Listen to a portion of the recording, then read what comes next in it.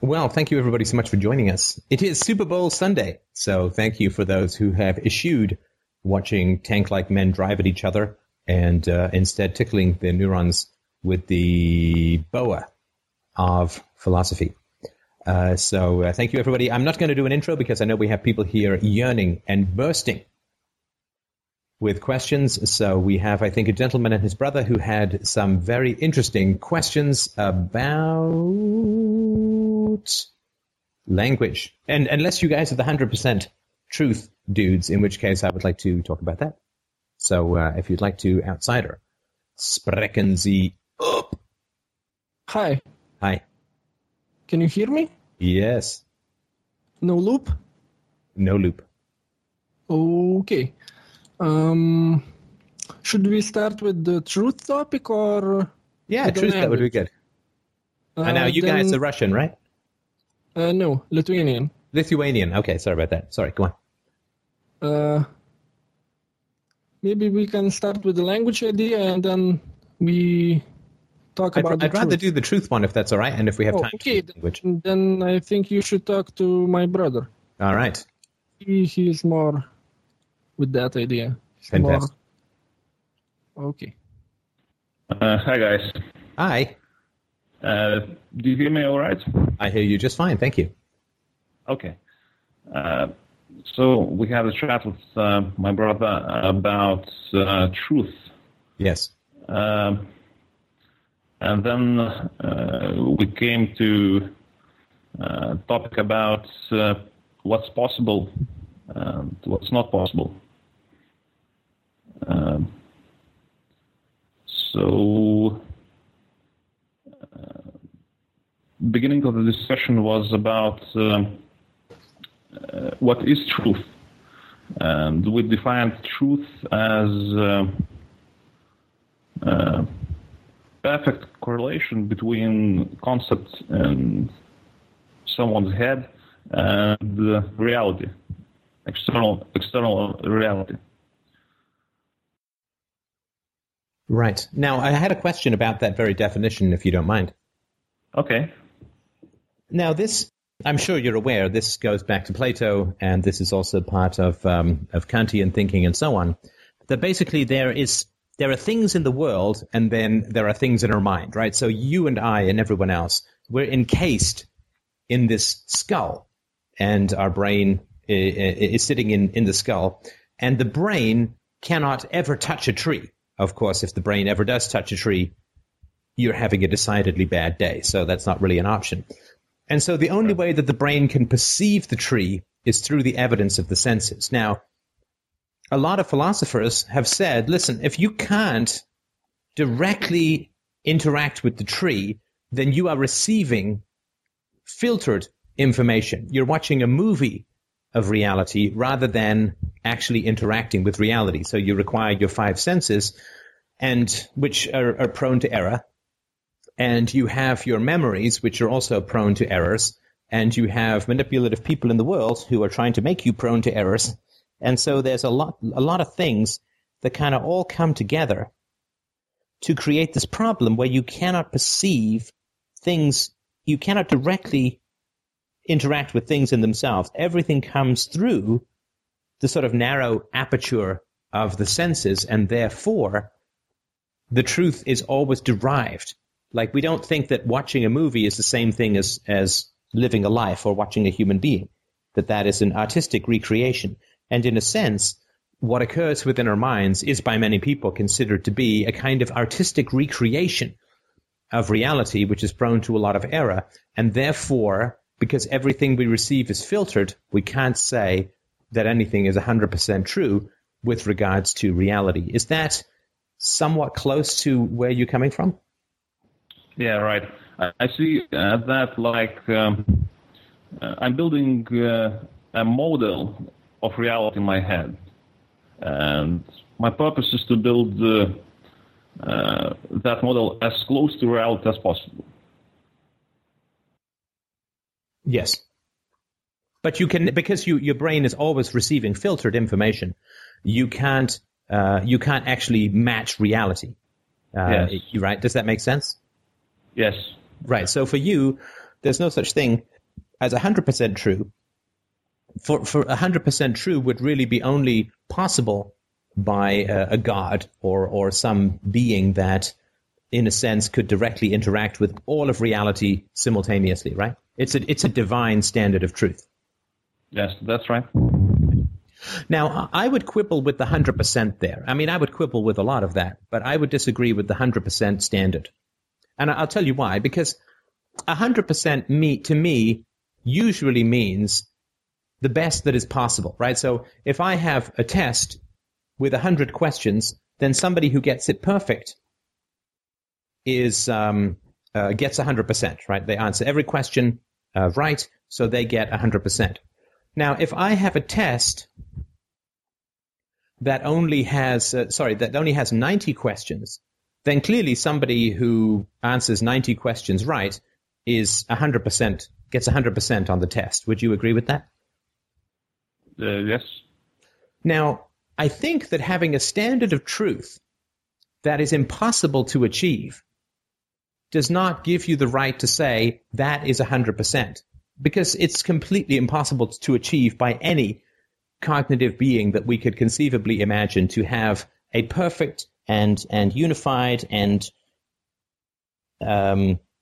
flawless, direct, inhabited perception of reality is not possible to any creature that can be conceived of. Even, I guess you could go supernatural and say God, but so I think what you have is you have a test that nobody can pass, that has questions printed in invisible ink and in a language that you have made up completely, and then you're saying, well, people fail this test because they don't get 100%. But of course, it's impossible to get 100%. So I would suggest that the 100% in terms of truth should be the greatest standard of truth that a human being is capable of. Or, I mean, we could talk about other beings, but we're just really here talking about human beings. That should be your 100%. Because to have a standard that is impossible and then say, well, we're all failing with regard to that, I think is not a reasonable way to use something like 100%, if that makes any sense. Yeah, I think I agree that it's not useful to call something false if you can't prove it 100%. But the fact that it's not useful doesn't change reality, right? Well, I'm not saying that it's not useful. I'm saying it's not accurate, right? I mean, you can't have something which says 100%, which is completely impossible. Like, for instance, if I were writing a book on physical health, and I said that physical health involved absolutely no imperfections whatsoever anywhere in the body at any time, then clearly by that standard, everybody would be sick, right? Because everybody's got a pimple or a blemish or heartburn or gas or, I don't know, polyps and, or they've got indigestion or this, something their teeth are not quite perfect, right? If I said that the physical standard of human health was something that no human being could ever attain, ever, then I think my standard of health would be open to question, right? It would be inaccurate to have a standard and then say, well, look, everybody is sick. Yeah. That's right. Now, so let me ask you this.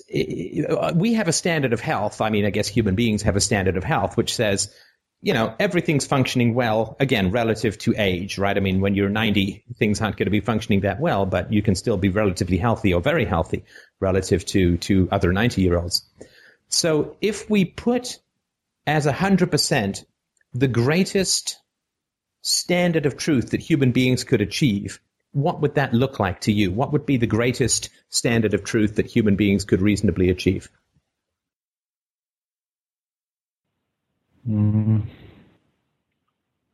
I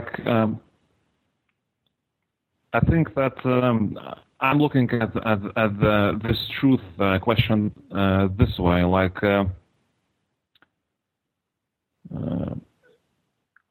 we're acquiring some evidence about reality, facts about reality, and we're just making best guess about one question or other. And that best guess is made based on evaluation of evidence we have. And if we have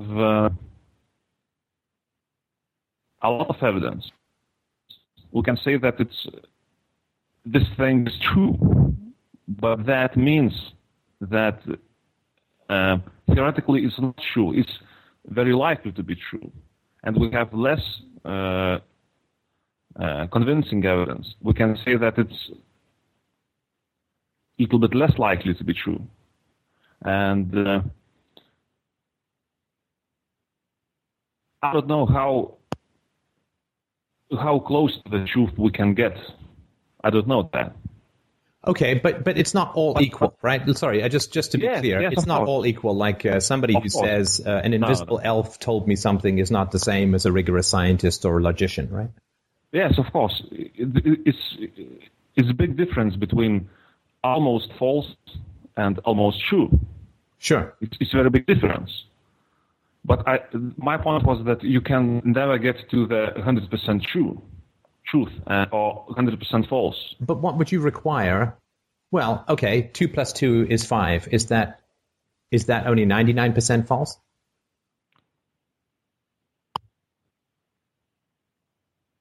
Like mathematics, as I wrote in that topic, is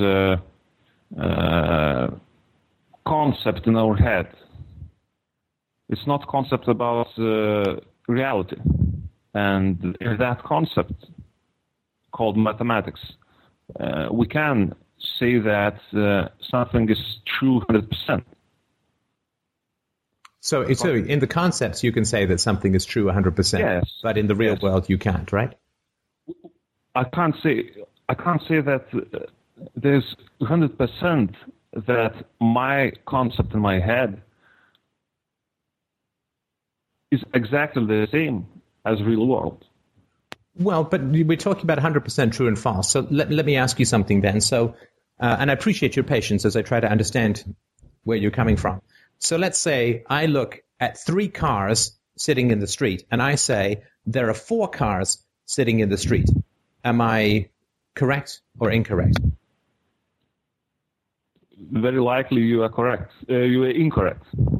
When you say very likely, what do you mean? I mean, in every language, you are incorrect. So, am I 100% incorrect?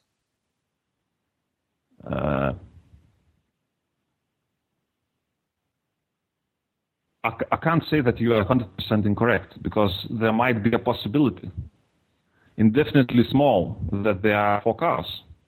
And how is that possible?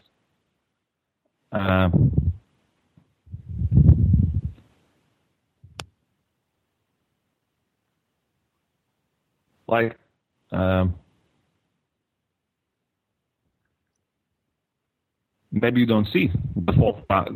I don't know. There's when I talked with my brother, we made another example.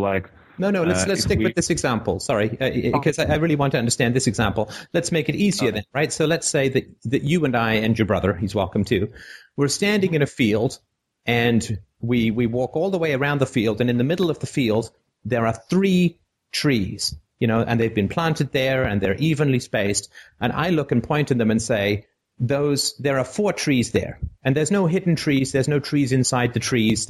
We've walked all the way around, and I say there are 4 big trees. So we don't even say that there's a sapling somewhere in the ground or whatever, right? So there are 3 trees in reality, right? Because there's no invisible trees or any tricks, right? So there are 3 trees in reality, and I look and say there are 4 trees. Are you saying that I'm not actually wrong? I can't be said to be 100% wrong. So I think that there's definitely small possibility that we do not see the 4th tree. The 4th tree is, and you see it, and we don't. How is it possible that we cannot see the 4th tree? I mean, we assume that our eyes work because we can see 3 trees, right? So And again, I'm not trying to be difficult. I'm just genuinely trying to understand. I've never had that where I think there are only 3 trees and then I walk into an invisible 4th tree. And even if I walk into an invisible 4th tree, I know that there's an invisible 4th tree, right? They just say there are 3 visible trees and 1 invisible tree or whatever, right? But I'm just trying to understand how somebody who points at 3 trees and says there are 4 trees is not 100% wrong. And again, maybe there's a good argument. I just can't think of one.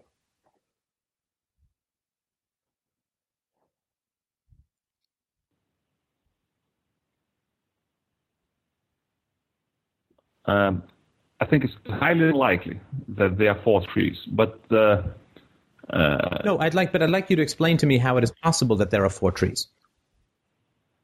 How it might be possible. Sure.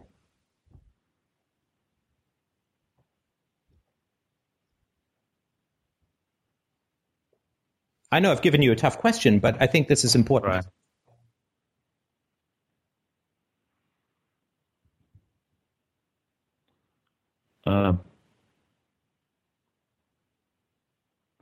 Okay, there might be some, like, for example, a small possibility that we are on some kind of drugs and we can't see the 4th tree, and you aren't, and you see the 4th tree. Or, I don't know, maybe someone tricked my head, my mind, and I can't see that 4th tree. I know that it's very small probability.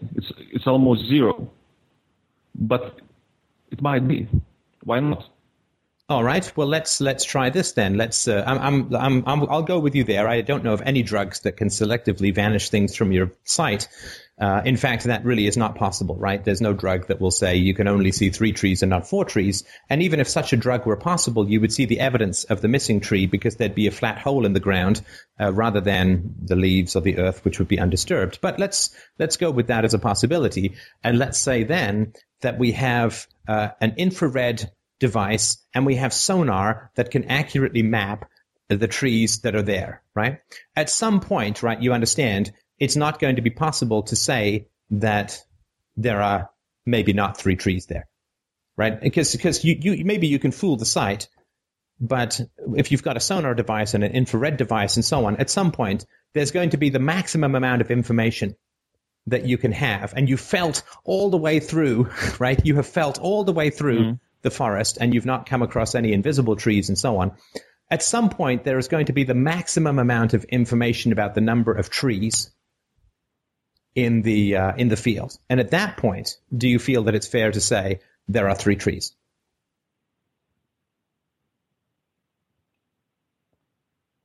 I don't think that human being is capable of having a complete amount of information. Like, there might be that someone intentionally wants to trick me, and they manipulated my mind in some bizarre way that I can't see the 4th tree. Maybe someone made a spectrograph and all other stuff in such a way that they show only 3 trees while there are 4. It's highly unlikely. Okay, I can see that you're going to hang on to this, and that's fine. So, okay, let me ask you another question then, if you don't mind. So you say that when we compare our concepts to things in reality, we cannot make any statements of 100% certainty, right? Right. That's what I came to. Right. But the problem is that I see, even if we accept this, I don't know, somebody tampering with every conceivable instrument in the universe, let's say, but what you're arguing is that there's no way that concepts can describe reality with 100% accuracy, but truth is a concept, right? So you can't say that we cannot, I think according to your own argument, you can't say we cannot say things about reality that are 100% true, because then you're comparing a concept in the mind called truth with external reality. But you've already said that we can't do that with perfect accuracy, so you cannot say. You can say that it is highly likely that we cannot describe. Yes, that's right. It's highly likely that we cannot describe the truth, but you cannot say it is impossible because that is violating the very rule that you're setting up. Yes, that's right. And so, is that your position, that you're not certain that 100% truth is impossible? I think so, yes. Okay. I think that it's very likely that 100% truth is not possible. It's very likely that 100% truth is very not. likely. Right. Okay. Mm-hmm. Okay, and so you have a standard of truth that is outside the normal bounds of what human consciousness is capable of, right? You have a standard of truth that is essentially requires a God to achieve, right? Like I'm looking at this that way, that in practical sense, there's no need to pursue that 100% truth. Well, sorry, no, you can't pursue it because it's not possible, right? Yes. In everyday life, you try to be as close to the truth as possible. Right, but you can't pursue 100% truth. Yeah. That's like saying, Yes. I want to jump to the moon. It's not possible. Yeah. Yes. Right. I think so. Now, what are the standards that you hold that says something is more true than something else? I think evidence. Okay, so evidence is preferable to no evidence. And what else? Yes. I think evidence is main thing. Okay, so evidence, I would assume that you would respect rationality as well, right? I think rationality is based on evidence. Well, sure, but it extrapolates from evidence as well. It goes further than evidence, right? I mean, you extract principles from the evidence so that you can apply them to new situations like gravity or speed of light or whatever, right? Yes. Okay. So human beings observed external reality, and they saw that all the reality they saw is consistent. Therefore, they made the concept which is called logic. Right. No, I agree with you there. And so, why is evidence not subjected to? Why is evidence more important than a lack of evidence?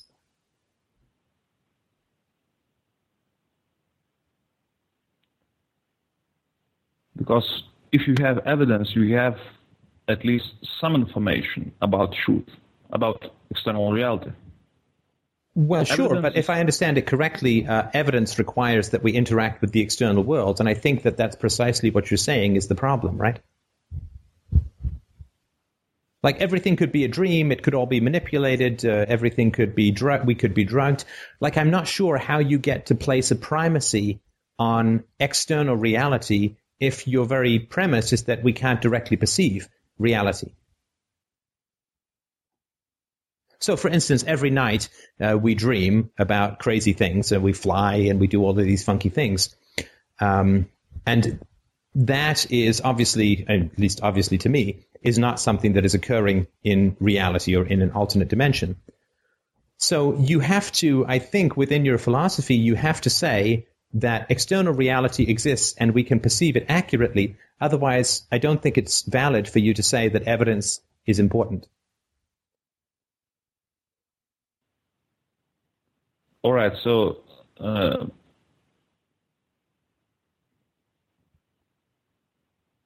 I mean, you're creating a connection between the mind and reality when you say that evidence is important, right? Because you're saying that evidence is something that exists independent of the mind and therefore has a greater truth value rather than dreams or ideas which exist within our minds, which have lesser truth value. So I think you're automatically creating a connection between the mind and external reality through the senses and saying that that is a higher truth value than a lack of evidence. So, but do you agree that senses are imperfect? They are not perfect, our senses. Well, that depends what you mean by perfect, right? Again, this is compared to what? Our senses are perfect compared to what? I believe, I have to rely on my ears at the moment to understand your arguments, and I believe that given the limitations of language and so on, that I believe that we're having an intelligent and I hope productive conversation, and I'm relying on the evidence of my senses in order to achieve that. So the senses are good enough, right? So to me, it's like a road, right? Like you want to drive from Pittsburgh to Michigan, from Pittsburgh to Detroit. And, what would a perfect road look like? Well, I don't know, teleportation or some sort of magnetic thing. But a road that is good enough to get you there in a reasonable amount of time, to me, is just fine. So are the senses perfect? I don't think that perfection applies to organic constructs. Your ears are slightly different from mine. We don't hear exactly the same things, even if we both have good hearing. But are the senses good enough for us to have this conversation? Then yes. I don't think that perfection is a standard that can be applied to biological mechanisms. So, our senses are not perfect because we're capable of error. Wait. I mean, first of all, I said that I don't think that perfection applies to the senses. And when you say we are capable of error, what do you mean? Like, for instance, if I'm standing in a desert and I think that there's a mirage, the light rays are actually accurately being put into my mind by my eyes and by my nerves. But I am saying that is a lake. That is a conclusion that is in consciousness that is an error. It is not that my eyes are faulty. It's that the conclusion that I'm drawing from the evidence of my senses is incorrect. And I'm not sure which it is that you mean.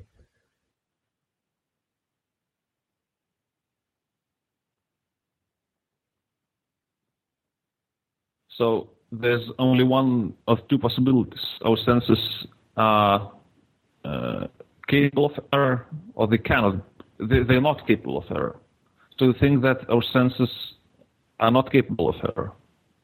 Well, here's the thing. If our senses were innately capable of error, how would we know, right? We would have to have a standard by which we understood the truth that superseded our senses. And since you said that logic comes from the sense evidence of material reality, again, I think you're creating a standard that is outside the bounds of what it is that you're talking about.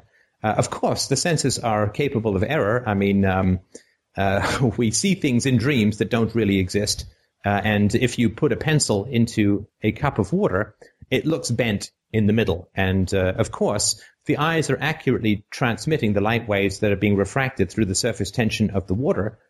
But if you say, well, the pencil is bent where it hits the water, you would be incorrect. Now, that's not the problem of the eyes. That is the problem of the mind, making an incorrect assumption based on the evidence of the senses. Because the eyes don't transmit to you the pencil is straight or the pencil is bent. The eyes only transmit to you the light waves, which they're doing accurately. And of course, if you run your finger down the pencil, you'll realize that it's an optical illusion, that the pencil is not bent. So you would then say, well, I have made a mistake. You wouldn't say, my eyes told me that the pencil was bent, right? You would say, that's a visual trick. My eyes were giving me the correct information, but I came to the wrong conclusion.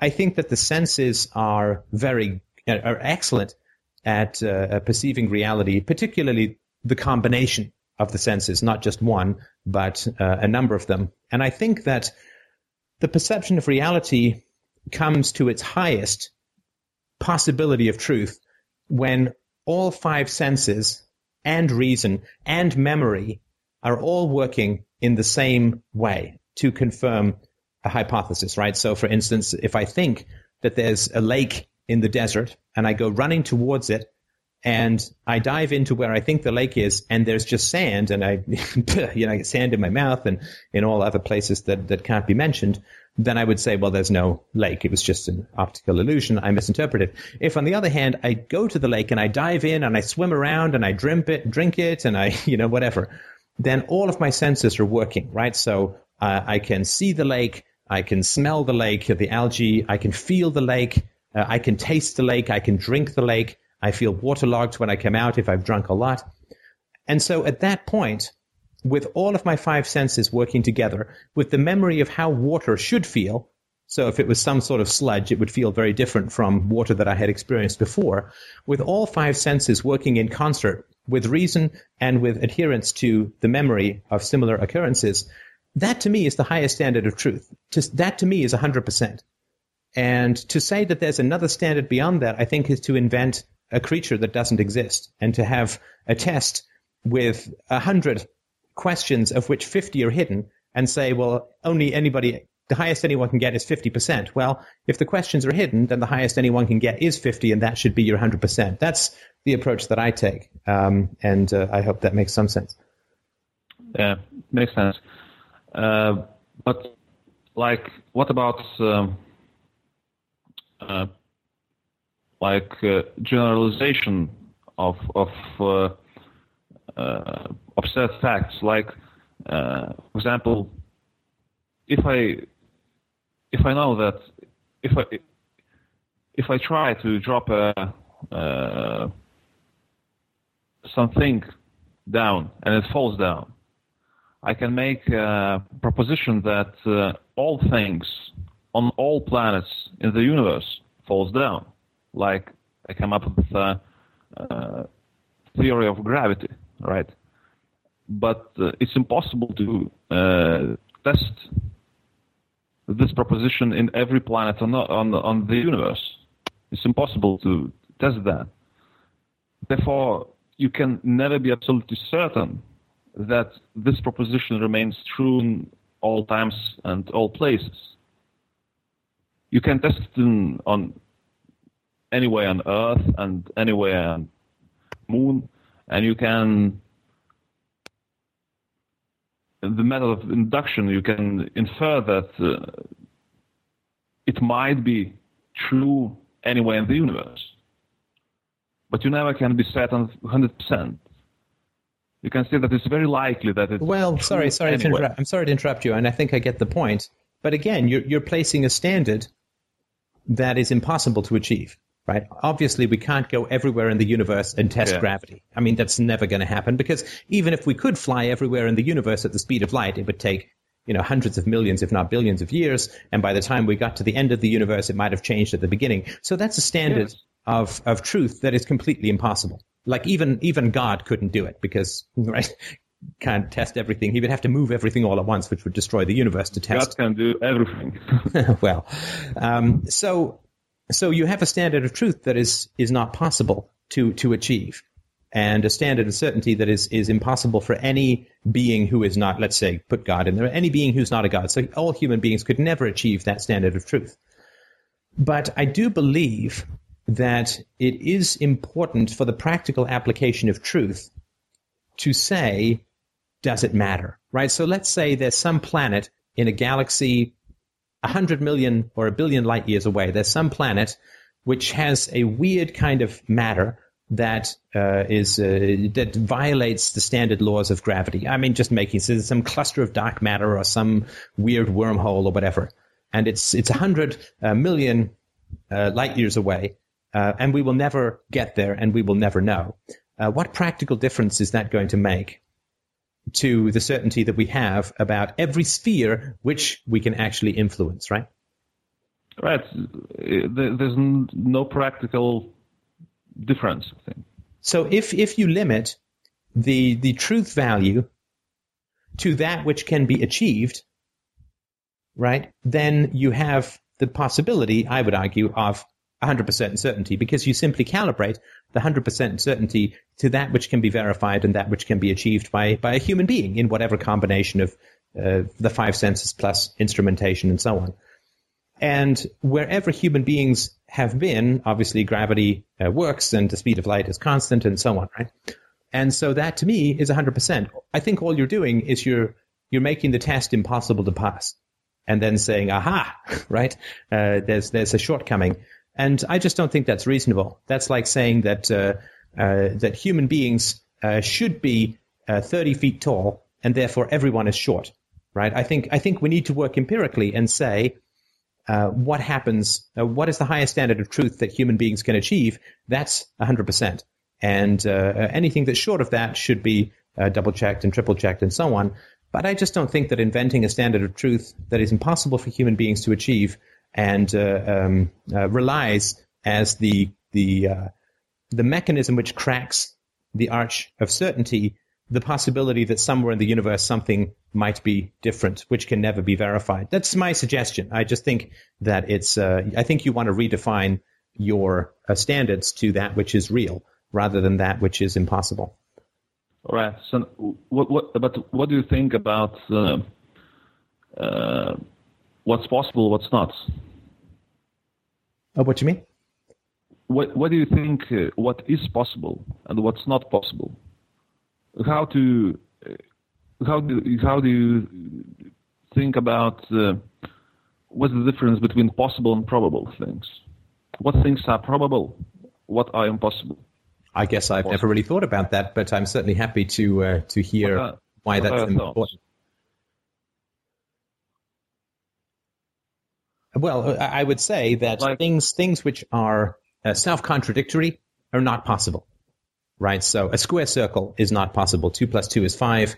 That is not possible as a true statement because it's self-contradictory, because 2 and 2 make 4, because 4 is just another way of saying 2. They're synonyms, right? It's A is A, right? So I would say that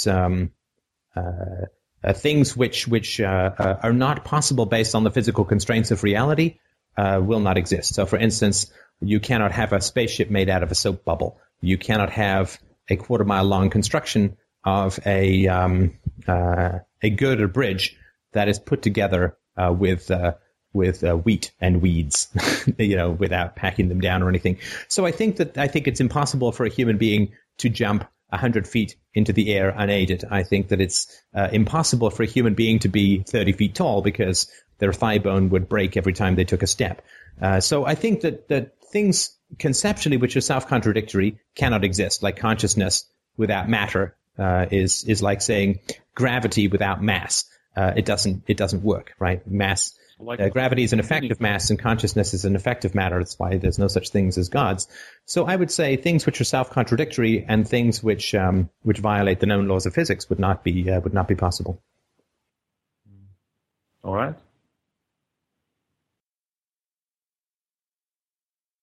I think that the standard is you can't hit the speed of light because as you get closer and closer to the speed of light, your energy gets converted to mass, and so you end up getting ever closer but never quite there. I think that, again, it's impossible under our current understanding. Maybe something will change in the future. But I think that, I think those sorts of things, and I think those are pretty common sense and pretty scientific methody and logic ways of approaching it. But that would be my suggestion. And the reason that I wanted to have this conversation is that, and I really appreciate your feedback, and I think it's certainly been productive for me. I hope you've enjoyed it too. Yeah. I think happiness has something to do with certainty, because doubt is a bit of a curse. It's a bit of a plague, and it's a balance, right? We need to be certain enough to act with confidence, but we need to retain the capacity for doubt to re-examine even our own most cherished conclusions. And I say conclusions, not methodology, right? So I will look at my own conclusions, and they can all be overturned, right? So for many, many years, I've been very skeptical of global warming, right? And so I think it's all a complete bunch of nonsense that's just invented to steal our money and keep us frightened. And yet, if the evidence swings the other way, then I will change my conclusion because the facts or the reason has changed. So I am always open to changing conclusions, but I am never open to changing methodology, right? So I'm not going to, someone sends me an email that says global warming is true because my house elf told me so. I'm not going to be like, oh man, damn, now I have to get rid of global warming and the scientific method. That's a bummer. It would take reason and evidence to overturn any of my conclusions. So I am a skeptic when it comes to conclusions, but I am an absolutist when it comes to methodology. And that has certainly given me a great deal of comfort and happiness because I don't have to keep re-examining everything that is in my mind all the time.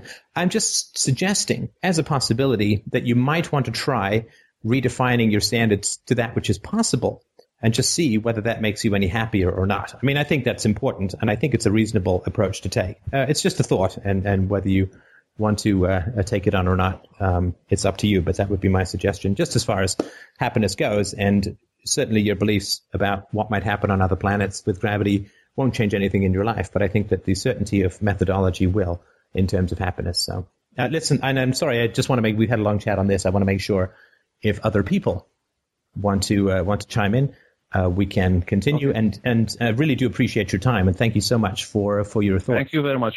I do appreciate that. And we may get back to the language thing if we don't have other people who want to talk. But I think somebody else has a question. Somebody has asked in the chat room, would you say the negative connotations of, quote, selfishness come from a misunderstanding of the nature thereof, being one of a priority order? Good selfishness is to have your own needs as first priority at all times in accordance with biological imperatives. Would you agree that though most people perceive selfishness to be exclusively concerned about your own needs in all levels of priority, which is absurd, would you not agree that selfishness is a type of humility to our biological nature? That one's needs are like the BIOS on a computer, that it's the first basic thing that has to be on for the computer to function at all? I think that's a very, very interesting question. Let me just make sure that I understand it. I'm going to rephrase it in ways that serve my argument. I'm going to rephrase it in a way that that hopefully is a way that still has fidelity to your question, but which I can sort of understand. So as biological creatures, we have basic needs, and those needs are very powerful. Need for oxygen, need for food, need for shelter, need for drink, lesser order things which we can survive without, like need for sex and self-actualization and so on. And so we have those basic needs, and we can say that is selfishness or not, but those are fundamental to us as biological creatures. And selfishness is a type of humility to our biological nature. Just type yes if I've roughly got what it is that you're saying, and if not, I will try to get it further. Or if yes, okay, so that's good. I appreciate that. Thank you for letting me paraphrase in simpler language, because my brain hurts sometimes. I pulled it. Well, I certainly agree with you that selfishness is, if it is defined as our basic biological needs, has to take priority, because anything that we're going to do in life first requires that we be alive. So if I want to do any good in this world, I have to have a pretty selfish desire for oxygen and food and, I guess, sleep and things like that. So I agree with you that, but that, I don't think that is what most people usually mean by selfishness. And selfishness is one of these words that, oh boy, it's like pride, right? It is one of these words that is hijacked by every power-seeking group on the planet, right? From priests to politicians to all too often parents. It is one of these words that it's just a blanket condemnation with almost no standard behind it. And I think I share your frustration with that, right? So if I say to someone, you're a thief, that is something that is very specific. It means that they've stolen something or whatever, right? I think we sort of understand that. If I say to someone, you're a murderer, that's even more specific, right? They haven't just stolen something, they've killed someone, right? So those things are condemnations or criticisms or negative judgments, you could say, that are very specific. And I think those are very, very, very important. When someone comes up to me and says, you're selfish, I honestly have no idea what they're talking about. And I think that's part of what you're talking about here. It is one of these diffuse terms that is kind of inflicted on people in the hopes that they're going to self-attack. It is nebulous in its essence, right? It is inflicted on people in the hopes that they're just going to turn on themselves and say, I'm going to invent what the word means that's negative because of my own negative self-image or self-critical nature or whatever. It is a nebulously defined word that is specifically designed to have the negative emotional content injected by the victim and thus used to attack themselves, right? So if I say someone's a thief, I'm kind of hitting them with a club. If I say you're selfish, what I'm doing is hoping I'm going to give you the club and hope that you'll just hit yourself with it by making something up that is negative towards you. And there's lots and lots and lots of words that are like this in the English language, and perhaps for funsies one day we should all sit down and compile them. Words that they're just I mean, nobody knows what they mean. Fundamentally, they can be defined in so many different ways. They're not about anything specific, but they are always designed to have you self-attack. For instance, the word arrogant is another one of these words. It's just, people throw it at other people all the time, and I certainly get it myself. And I don't know what the hell it means. I mean, I'm not going to self-attack because somebody says a word that has negative connotations. I want something specific about all of that, right? I guess like the word cult, right? It's whatever, right? It's just an empty label that is thrown at someone with the hopes that they're going to beat themselves up with it. It's like, I can't be bothered to fight you, but here's a pair of gloves. If you could just hit yourself for me, that would be great. Yeah, self-indulgent is another one too. Pompous, again, that's another. It's a label that has no specific content, but a generally negative air. And what it does, it just floats around like an eagle over a field looking for the rabbits that it can attack. It has no specific content, and it's just designed to get you to attack yourself. And that's why it is usually said with such an emotional ferocity and venom and negativity that simply it's hoped that this empty word is going to carry all the pus of the other person's negative judgments and have you just drink deep from that bitter cup. And it's what happens when you don't have anything specific to criticize about someone, but they're bothering you and you're getting angry. You would just give them a label that hopefully will stick, right? People just try these different keys in the lock and say, well, selfish didn't work. Oh, did arrogant work? Did self-indulgent work? Did whatever. You're oversensitive. That's another one. I don't know what the hell that means. What on earth does it mean? Compare that to something like a thief, right? You're a thief. You just keep trying these different words. This is what abusers do, right? They just keep trying these different words on people until they get one that hurts. And it's usually one that some other abuser has put in there before and may still be using. But these people, they just try these negative words. And they're just like, oh, that didn't work. Damn, that didn't work. Oh, that one, that got him. Okay, I'm going to keep going on that. But it's not any kind of objective judgment. Anyway, I hope that helps. But that's uncaring is another one. Again, I don't know what that means. And you will also notice, of course, that these words are completely non-UPB compliant, right? So if somebody says to me, and I can read any particular sections of emails that I get on a daily basis, somebody says, "Oh, Steph, you're just so arrogant." Now, to be fair, I do get a lot more positive than negative emails. I'm not a victim of this stuff, but people will say, "Oh, Steph, you're arrogant," right? Well, what is arrogant? Well, I guess it would be to assert things without any evidence, right? So I would ask someone, "What is the evidence that I'm arrogant?" And they don't provide any. In other words, it's pure projection. And this is what you need to see when people criticize you. And it's not to make you immune from criticism. I think criticism is a good thing, but it is really, really important to understand the motives of whoever is criticizing you, and do not let everybody criticize you, because that is absolutely disrespectful to yourself. Criticism is something that needs to be earned, right? If people want to criticize me, they have to earn it. They have to earn it. I'm not open to criticism from any random jagoff on the internet. I mean, it just doesn't even ruffle my feathers. It just blows right past me. So somebody says you're arrogant, and I say, well, what's the evidence that you're arrogant, that I'm arrogant? And they don't provide any. Well, then they're being arrogant, right? If somebody says, oh, Steph, you're selfish, and I say, well, by what standard are you calling me selfish, and so on, and they don't have any, then I know that they're being selfish. In other words, they are acting out against some stranger because they feel uncomfortable about something. Well, that's a selfish thing, to inflict harm on other people for your own dysfunction. That's acting selfishly. So I think it's just really, really important. I have a pretty high wall when it comes to criticism, in the same way that I have a high wall when it comes to things like love and trust and respect. I think barriers to entry are pretty good.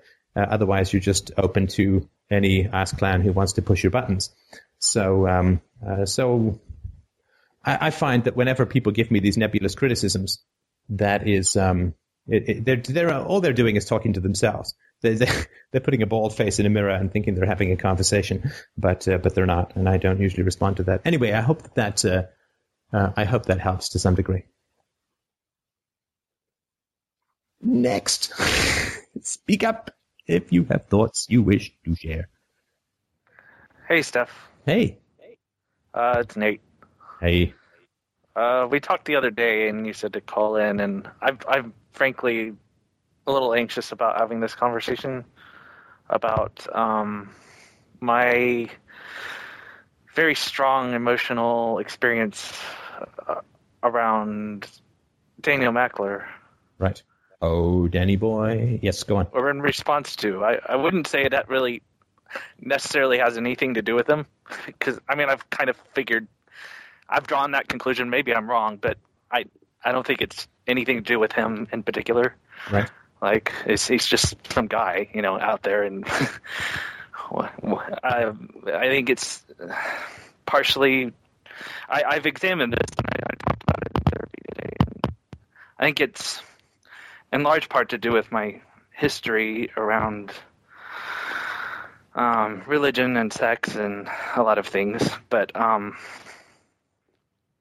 also has to do with my fear, I think, about my goals and my desires.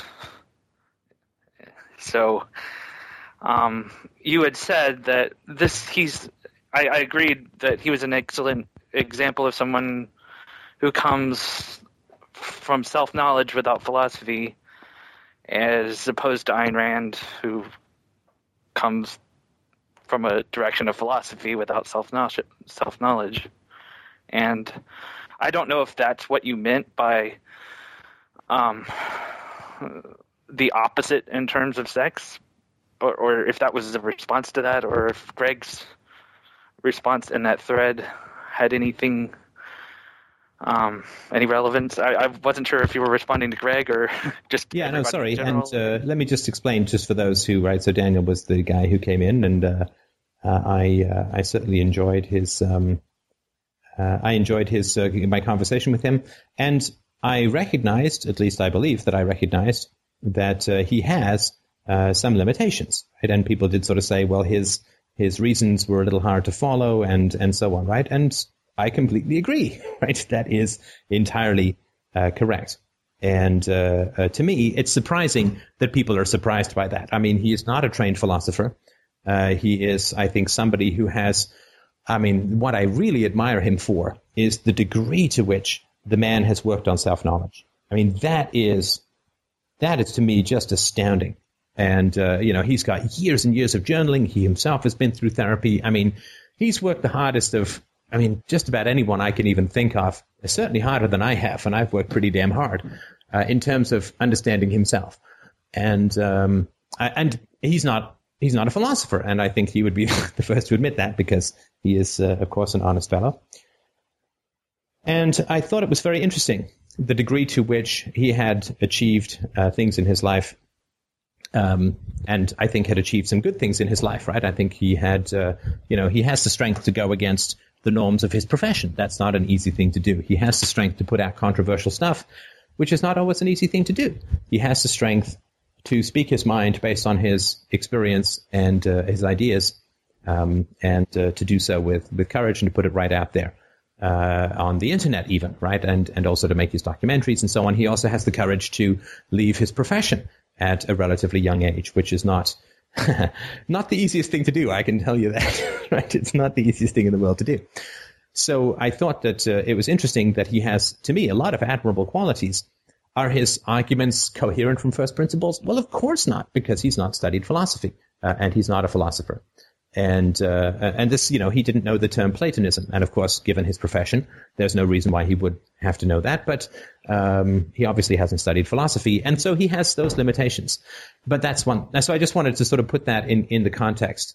In fact, if through introspection, right? See, if through introspection alone, he was able to reason from first principles about philosophical concepts, then we would have made a massive error as a community, right, to focus on the scientific method and evidence and so on, right? That would be, and reasoning from first principles.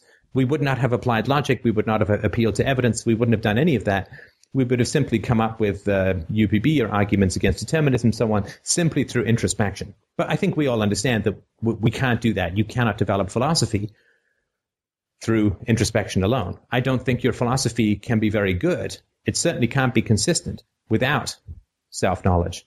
But it wouldn't, to me, make any sense if he'd come up with, really great philosophical arguments without any training in philosophy or experience with philosophy, simply through introspection, right? That would be actually an argument for Platonism and Kantian philosophy, rather than the Aristotelian, Randian scientific philosophy that we take, which is to say that the truth is derived from the external world. And so I just sort of wanted to put that out as a brief preface. And I know that that's not the core of what it is that you're questioning.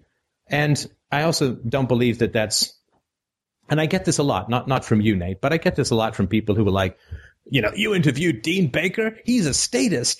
It's like, yeah, but I'm not interviewing him about statism, right? You interviewed Daniel Mackler, he's not a philosopher. It's like, of course he's not a philosopher. I mean, right. But people don't say that about my listener conversations, right? They don't say, you talk to a listener, but they're not a philosopher. It's like, well, but, they're a human being who has important things to say.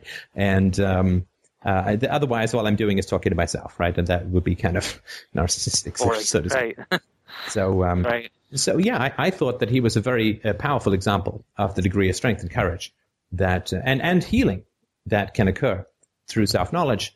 I don't believe that he has gotten as far as he could get, and I'm sure he would say the same about me under certain circumstances. But he hasn't gotten as far as he could get because he's not into philosophy, right? And philosophy would be a big problem, right? So when I was talking to Richard Schwartz, the internal family systems guy, right? He said something like, if we knew the secret history of even our worst enemies, we would have nothing but sympathy for them.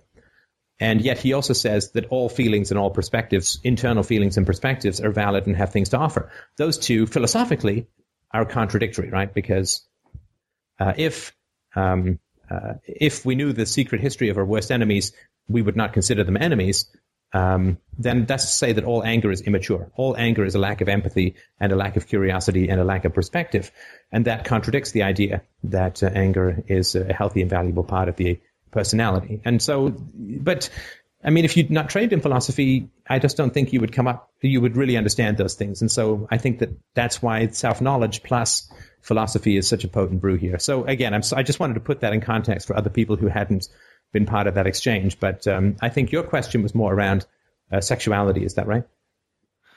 Yeah, I think it did center around that. Not in every aspect, because there were some, as you mentioned, he's not a philosopher, and there's some logical, like what he said something about being fully enlightened before having children. It's like, well, what do you mean by fully enlightened? And like, how do you know when you're fully enlightened? And compared to what? Then right? Yeah, compared to what? All that stuff. Yeah, fully enlightened is like the last caller's 100% truth standard is like, baha. Right. And of course, the other thing too, logically, right? He would say that he's arguing for his own non-existence, right? People should not have children until they're fully enlightened, is to say, I don't want to live because my parents shouldn't have had me, right? But if even those of us who went through the most horrific childhoods still cling to life with a great deal of passion and joy, then, it doesn't, then you could even say, well, to abusive parents, well, your kids might turn out to be happy if they survive you and work hard enough. So he's arguing for his own non-existence if he says that fully enlightened parents, of which his obviously weren't, should not have children. That's a bit of a contradiction. I want to live, but people shouldn't have children if they're, not fully enlightened. I think those two things are contradictory. But again, why would he have ever thought that without the UPB sledgehammer that comes through our most cherished illusions from time to time? Right, and I think I had a little mind map that where I followed that line of thinking, like nobody should all the world is full of abused adults with a traumatic childhood who haven't been processing their childhood, and none of those adults should have children and until they're fully enlightened, and nobody's ever fully enlightened. Therefore, the world should die from an attrition of the human race. It's like so. Well, kind of like the end result of that. But he has, what he has is some very important points about the need for enlightenment in parenting. Does he go too far and come up with logical problems? I think so, but that's fine. He's perfectly, that doesn't mean to me that he's not welcome on the show, right? Because I'm not bringing him on as an expert on philosophy. I'm bringing him on as somebody who has made an immense progress and developed, I think, a fair amount of significant courage as a result of self-examination. And I think that's an impressive thing. and it also doesn't mean that everything he says is true and everything, like that he can't be wrong or anything like that. Right? I mean, that's not true of me. That's not true of you. That's not true of him, for sure. Yeah. I mean, having people on that we disagree with is no harm to our critical faculties, right? Anyway, go on. Right, and there's been plenty of people that you've had on, statists and people that haven't gotten this emotional sort of. I haven't experienced a strong emotional reaction to. Yeah, so I mean, I let Peter Schiff pimp for Senate seats, right? I mean, so right. That's fine, right? I don't agree with it, but I can survive. I can survive people who don't agree with me. I mean, that's fine. Yeah, and I can watch Battlestar Galactica without getting too annoyed. But oh yeah. I mean, all these status fantasies, right? I mean, I can enjoy Lord of the Rings without thinking, my God, what a hymn to the violent aristocracy of history, right? Anyway, but doesn't really matter then. Right. So, obviously, it's... No, but I'm sorry, let me get to the point that I was making very briefly, and then I'll get to your response, right? So when I said you kind of took an opposite approach, right? In that you have had some issues with your own sexuality in the past, and I don't think I'm telling tales out of school because that's available to people who listen to the Natecasts, right? And to some degree, your approach to sexuality was serial monogamous promiscuity, right? In that you were almost never without a date, and that was a constant thing on your mind to find a partner to get a relationship going and so on. And I say this as somebody who also in my 20s took that approach, that I was very much focused on being in relationships and so on. And I wasn't promiscuous in that sense, and I'm not saying you were, but a relationship was something that was very hard to be without, to say the least. Whereas he's taken quite a different approach. I mean, he openly spoke about his own challenges with sexuality, right? That he got involved in some fairly grungy, though, to be fair, he said non-abusive sexual interactions. And so he said, not for me, right? And then he went further with masturbation and so on, right? And those to me are just interesting things to hear about. Like, this is what somebody has done. Is it something I would do? Well, hell no. But it is something that somebody has done. It's obviously no violation of the non-aggression principle. It's no violation of property rights to refrain from flogging the Pope, right? So it's it's entirely in accordance with with virtue, so to speak, as we talk about it here, right? It does not violate the NAP to not have sex and to not masturbate, right? Yeah, but on his website, and granted, I had not listened to the Colin Show until a couple of days ago, and heard his response to it, which did bring some relief.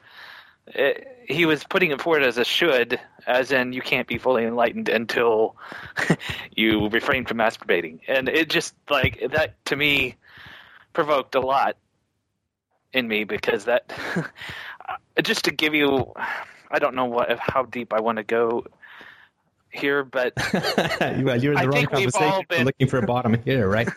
Yeah, I think we've all experienced this, but just to go over my history, when I was 13, puberty, I discovered masturbation, like all many guys do.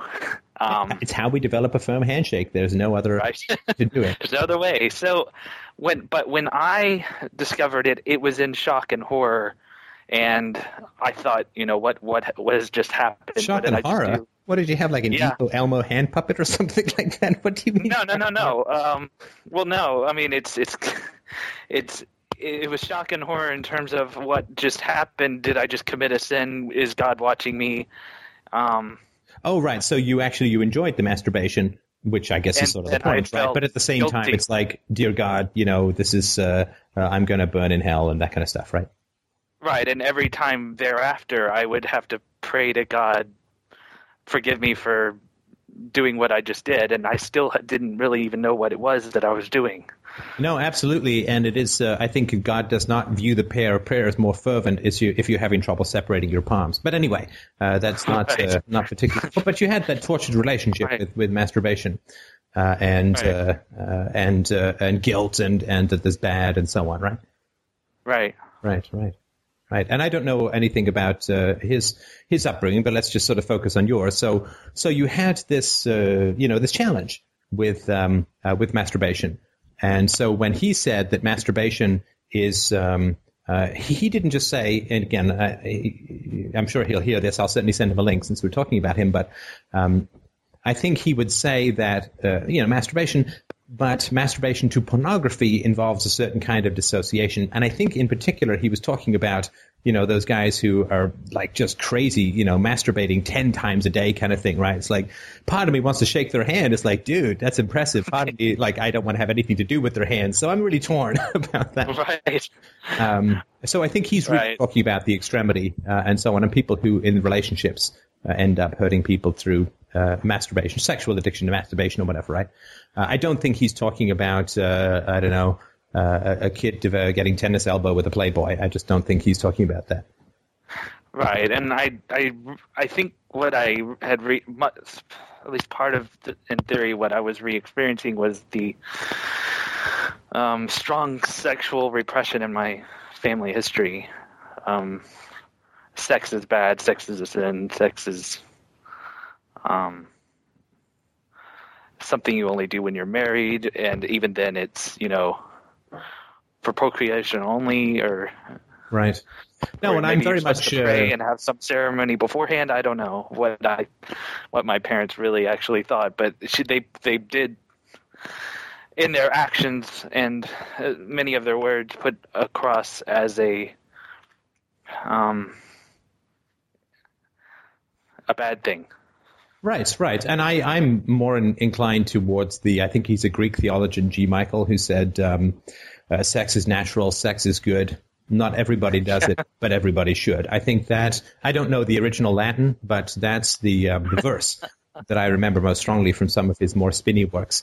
That's I think sex is a beautiful, joyful, happy part of life. And I think masturbation is good and healthy. I think that, pornography has significant risk elements to it. Particularly, I think pornography that requires a continual escalation of stimulation, is a problem. It's like, naked women don't turn me on anymore. I have to throw in, goats and a combine harvester and a vat of Jell-O. I think that when you have that escalation, I think that is an indication that that something needs to be looked at a more fundamental, empathetic level. But that's sort of my approach. Yeah. And even when he was explaining that, I was following his reasoning, and it made a lot of sense, and I agreed with the reasoning as far as porn goes. And I've had a mixed relationship with that.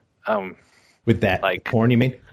Yeah, just sort of part of me is questions it, and part of me is following his line of thinking, and I've thought of that before, before I heard his explanation about porn, and you've talked about it to some degree, and I've been ambivalent about it, I guess.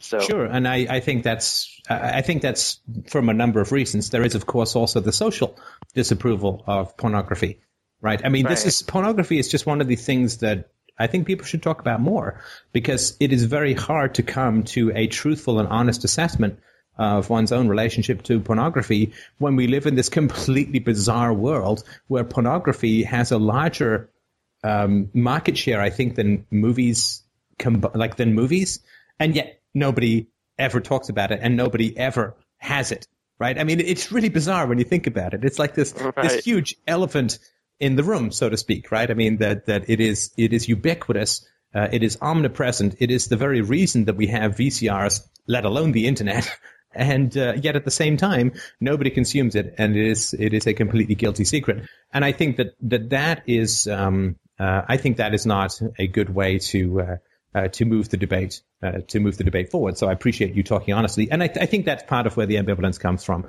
That it is also new technology to a large degree, and I include in that even things like Playboy Penthouse from I think the 50s and 60s onwards. It's pretty new technology to get a hold of this stuff. I mean, Japanese woodcuts from the 18th century weren't exactly in the hands of every schoolboy. And so this new technology, I don't think that we've caught up with a culture, as a culture, with the honesty around the challenges of pornography. I don't, as I said in the show, I think that we're kind of programmed to be turned on by watching sexual acts, because if there are sexual acts going on in the tribe, we obviously should get aroused from a biological standpoint, because that means, more seed, that kind of stuff. Right. So and I can't believe. Sorry? I wouldn't believe that if I could go back in time, that Thomas Edison did not have think about it at least 3 or 4 different times when he had his camera. Absolutely. I bet you there are like 4 destroyed pictures of his own penis first and foremost. Right. It's like, then we'll, and the first intercontinental communication over the telegraph was probably tapped out, so relax, tell me what you're wearing. And after that, they started talking about the news and the weather. That would be my guess. But, sexuality is something that we still have a lot of icky religious residue, so to speak. And right. I think that is a shame. It is something that, everybody, almost everybody does.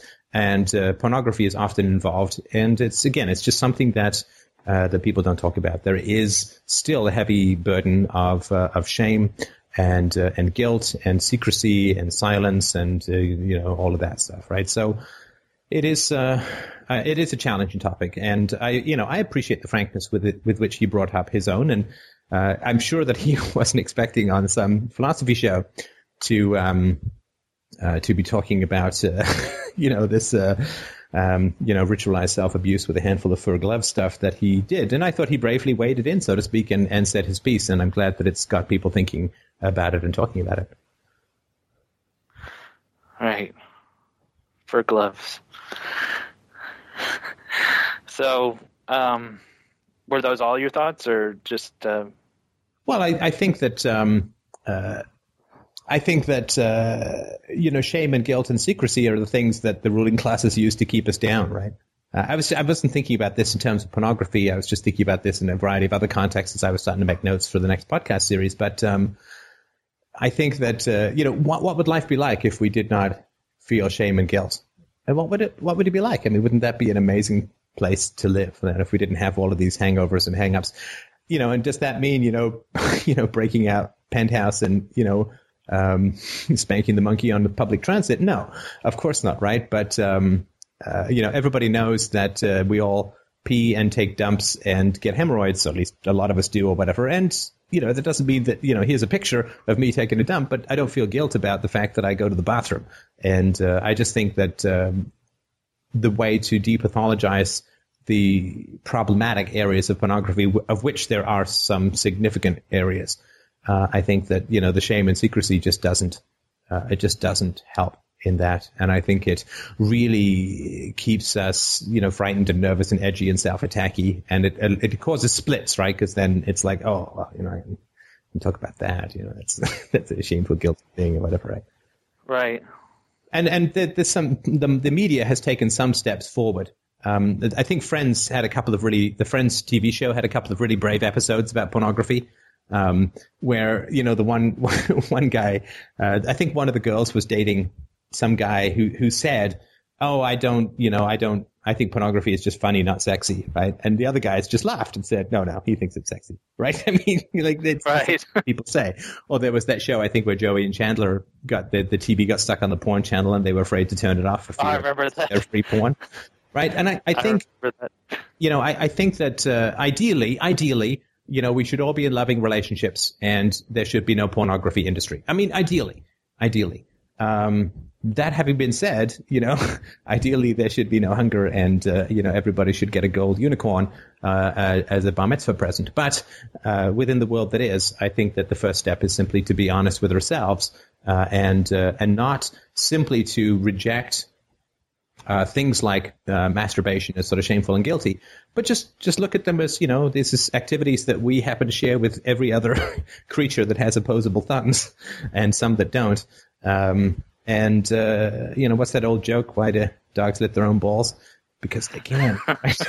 I think that just self-RTR, self-honesty around this sort of stuff is the way to depathologize and perhaps even with the end goal in time of not needing pornography because of loving intimate relationship and so on. I think that's the way to go, and I think that I think that this is a tiny step in that direction, if that makes sense. Yeah, I think so. I think it just helps to bring this out in the open after that call and after the last couple of interviews and the board conversations that have been going on, and just to put this in a philosophical perspective, I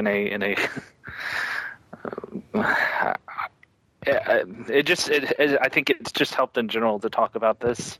Yeah, look, self-attack is never the answer. And Daniel would agree, I'm sure. Self-attack is not the answer. It's not the answer. Right. But honest and open curiosity is I think the way to go.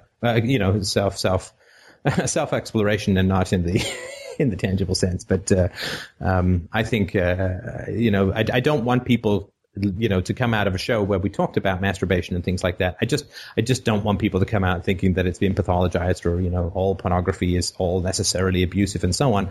I just even if that were true, I don't know, that's another argument, but to look at it that perspective is simply a self-attacky thing, which is going to shut off self-empathy and self-curiosity. So I hope that people won't do that. Yeah, Greg asks, why is sexuality so closely connected to our moral view of ourselves, and why did religion pick that? And I think you've answered this before, but it is an. Well, I mean, really look, I mean, to paralyze a human being, you take his strongest instincts and make them evil, right? I mean, that's easy, right? I mean, as far as why religion focuses on sexuality, you take a human being's strongest instincts and you make them evil. And that way they will forever be wrestling with themselves over their supposed lack of virtue, right? I mean, the government exists because we think that we're bad children. I mean, that's why we have a government, fundamentally. I'm sort of getting into the next round of podcast series, but, if we didn't think we were bad children, then we wouldn't need a government. And I think you rightly helped me to understand one time that my mother had turned my most basic desires, my attraction to the girls of my age during that time period, to something that I should fear and feel bad about, feel guilty about. Right. And it has translated into this part of myself, I think, that wants to say that I'm this creepy guy that's it has turned into a kind of self-attack. Right. And I did that, whatever the answer is, it's not that, right? It's not that at all. It's not that at all.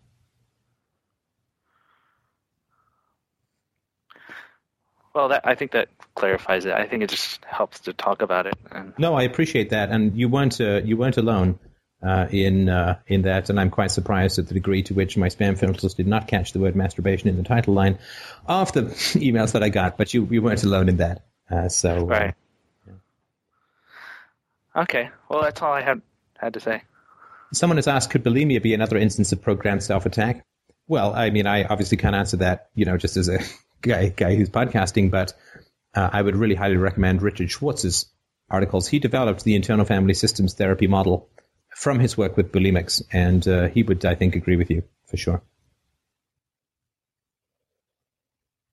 Somebody's asked another question about sexuality, and if you don't mind, I'll hold off on that. I think we've had a good old run at the naughty bits. So, somebody has asked, sorry, let me just see if there's anybody else who has questions or comments who would like to talk about anything just now. We have a little bit more time. All right.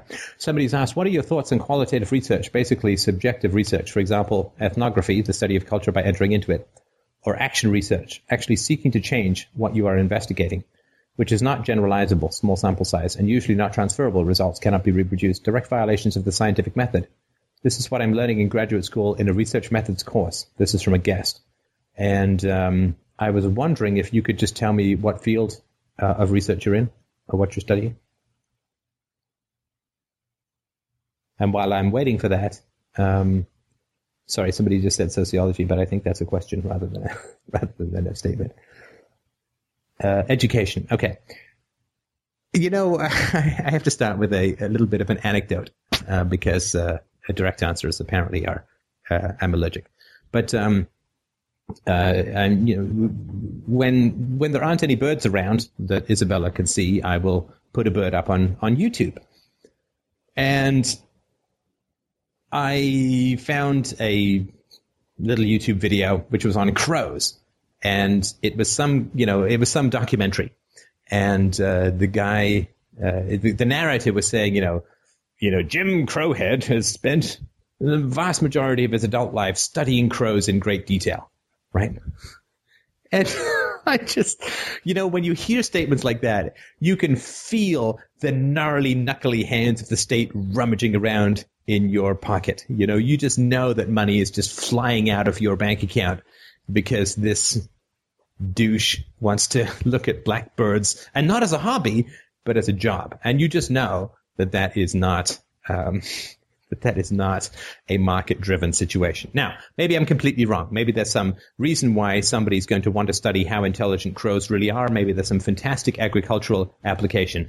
I'd be very surprised. So that's ornithology, right? This is the study of birds, right? So I just thought, oh my God, what a ridiculous way to spend your life. I'm fascinated by birds. And hey, you want to be fascinated by birds? Fantastic. Go in the woods, make yourself a sandwich, and look at the birds lovingly all day. You just know that that's state funded. You just know that is state funded. And so when people ask me questions around subjective research, where you're studying another culture and so on, my question is always, well, what is the market demand? And if there isn't any market demand, and I mean a real market demand, not, other people who want to study in that particular field, a real market demand.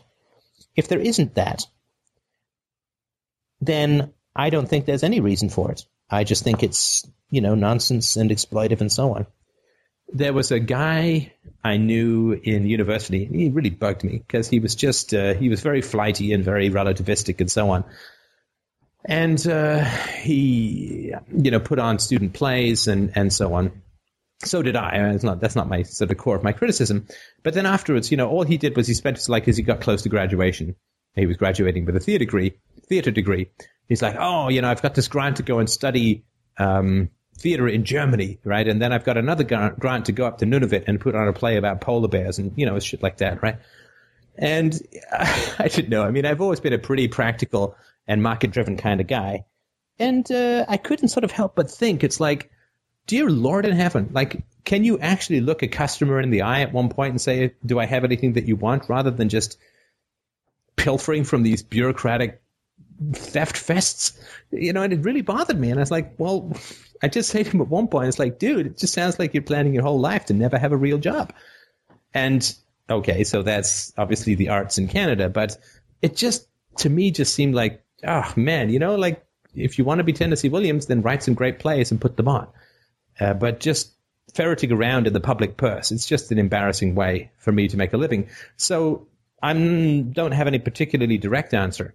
What I do want to say, though, is that, think to yourself, would these fields exist in the absence of the state? And if these fields would not exist in the absence of the state, I don't really care. I don't really care about the intricacies of them, because my whole point is to work to help eliminate them, not to study them, right? It doesn't, to me, the details, since it's not market-driven, there is no reason behind it. It's just all politics and nonsense and non-empirical and non-voluntary and coerced in its essence. So I just don't really care to study the entrails that spill out from the guts of the taxpayer in any great detail. I just think that they should stop having those entrails hacked out of them by these special interest groups and these, I don't know, circle jerk academics who study birds and other cultures for no particular purpose other than to whisper unimportant secrets into each other's ears. So anyway, that's my particular perspective on that. All right. I think we have time for another question or two.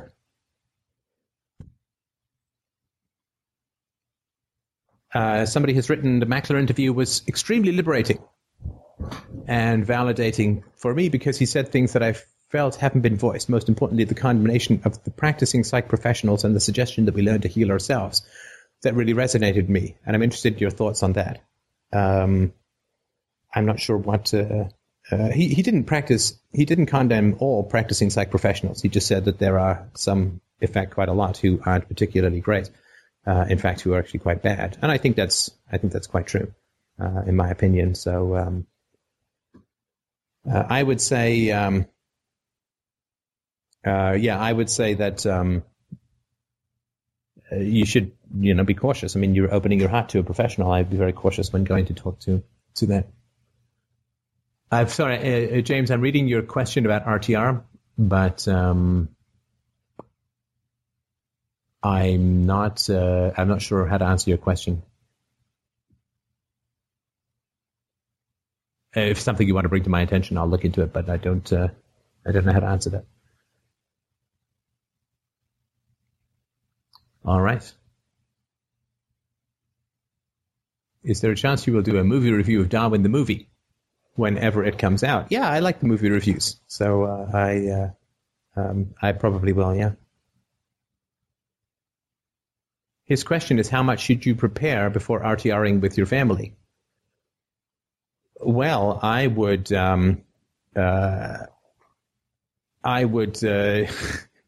prepare. I would not do it in the absence of a therapist. I would do it. I would see a therapist for months beforehand. I would role play with the therapist. I would rehearse with the therapist. I would journal about it. I would, there's really, you can't prepare too much for that. I mean, it is the Olympics of personal growth, right?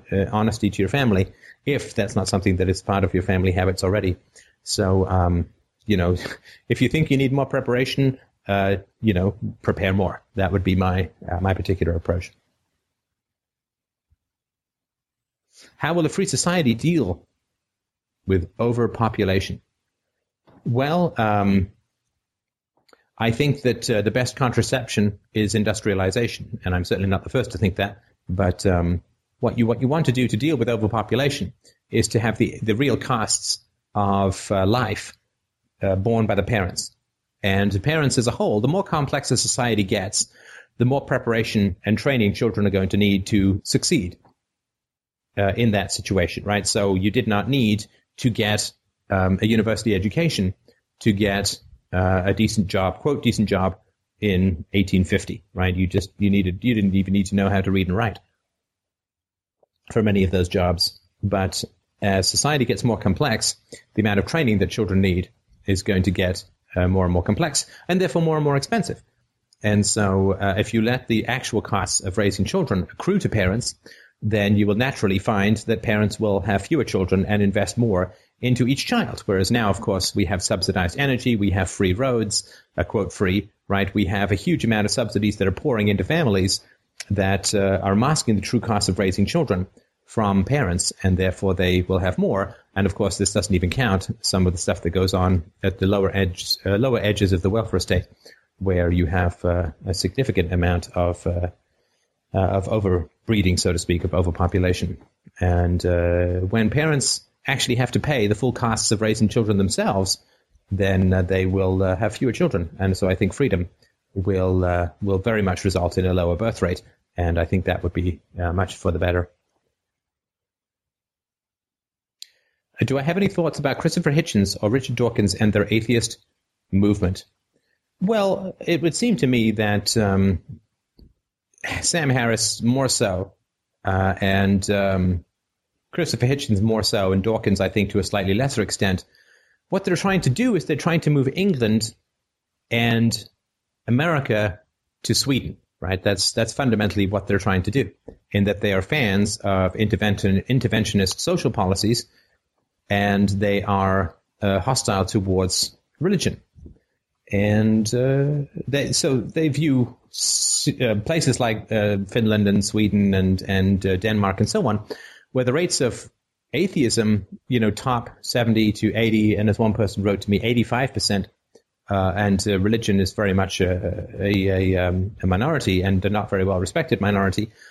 I think that's how they sort of view the ideal society, that it is secular, it is highly statist, and it anti-religious. In other words, it's communism to some degree. I mean, with some vestiges of the free market, I'm sure, because they seem to enjoy selling their books, right? But it is on the socialist/communist pole, and this just goes back and forth throughout history, right? I mean, you get this pendulum that goes back and forth to quasi-individualism/Christianity in the American, the sort of myth of the American Revolution model, all the way over to insecure, materialistic, skeptical socialism on the other side. This is all the way back to the Fabian socialists at the turn of the 20th century and earlier. The George Bernard Shaw was a prominent Fabian, and they were very much into the social organization of the means of production and of the family and of reproduction by the state. So this is the two poles that people swing back and forward, right? That you can be religious and at least talk the good talk about political liberty, or you can be an atheist and you can want the state to run everyone else's life, right? Never your own, right? I don't see these guys submitting themselves to any particular statist doctrines themselves, because UPB never includes people who advocate violations of UPB, right?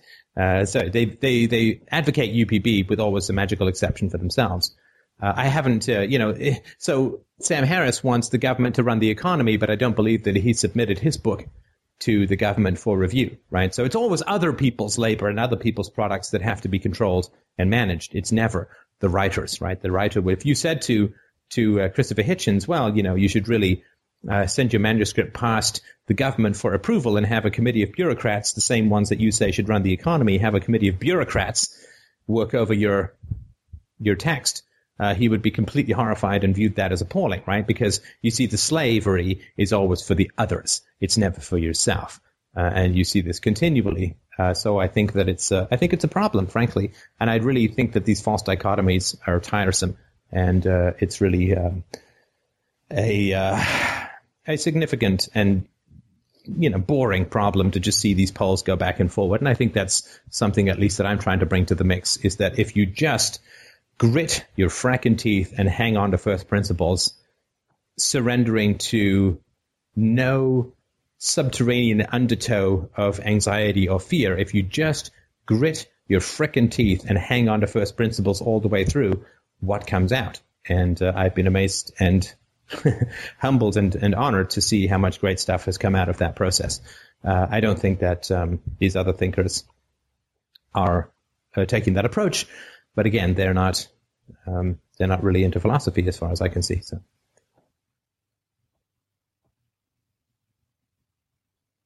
So follow-up question. Do you not think this atheist movement is progress? Even with the removal of religion comes more statism.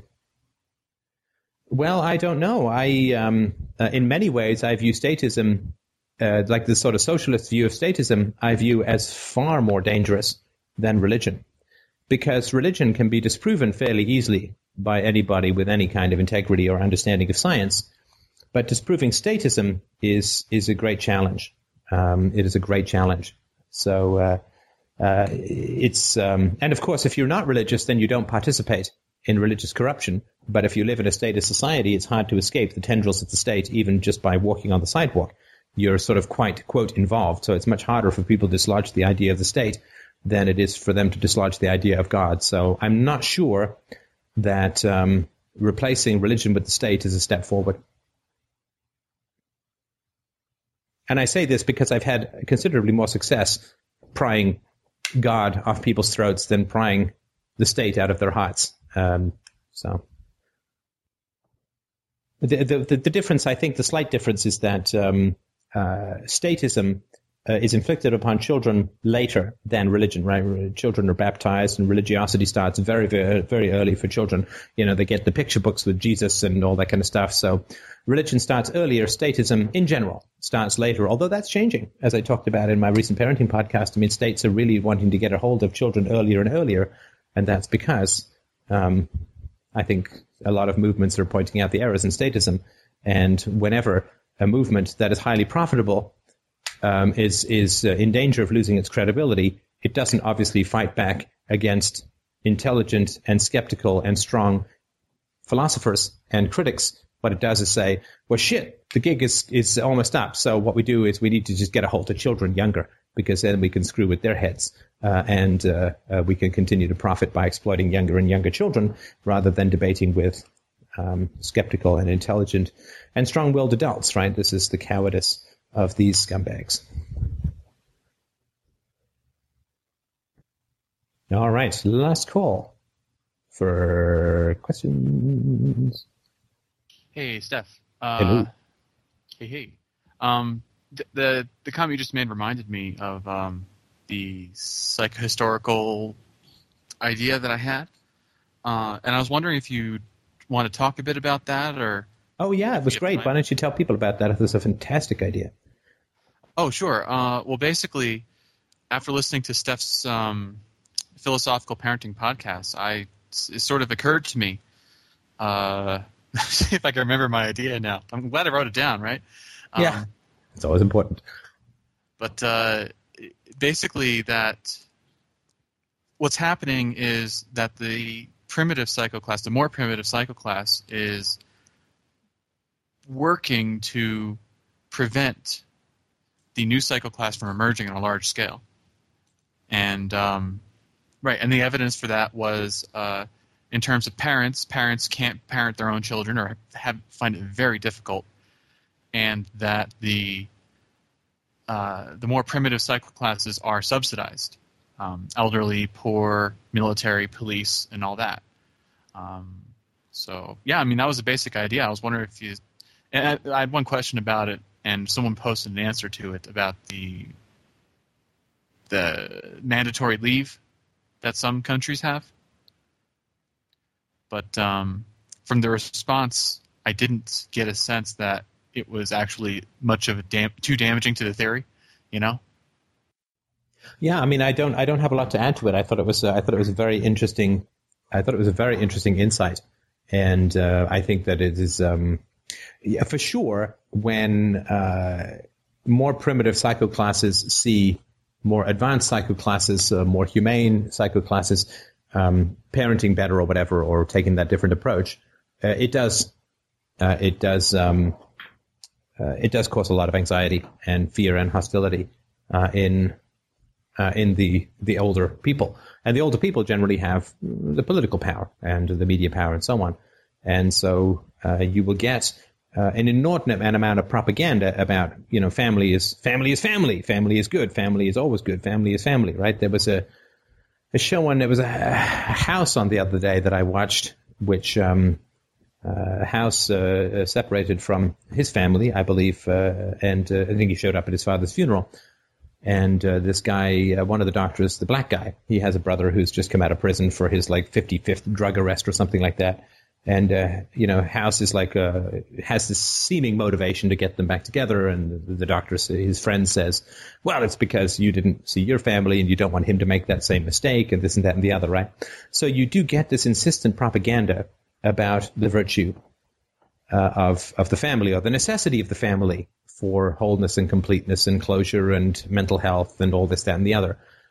And, I mean, it's exactly the same as patriotism, right? I mean, you don't need a lot of propaganda to support the virtue of something that is virtuous. You just don't, right? In the same way that you don't need a lot of propaganda for that which comes naturally for people. You don't need a lot of propaganda to tell teenagers that they should become interested in sex.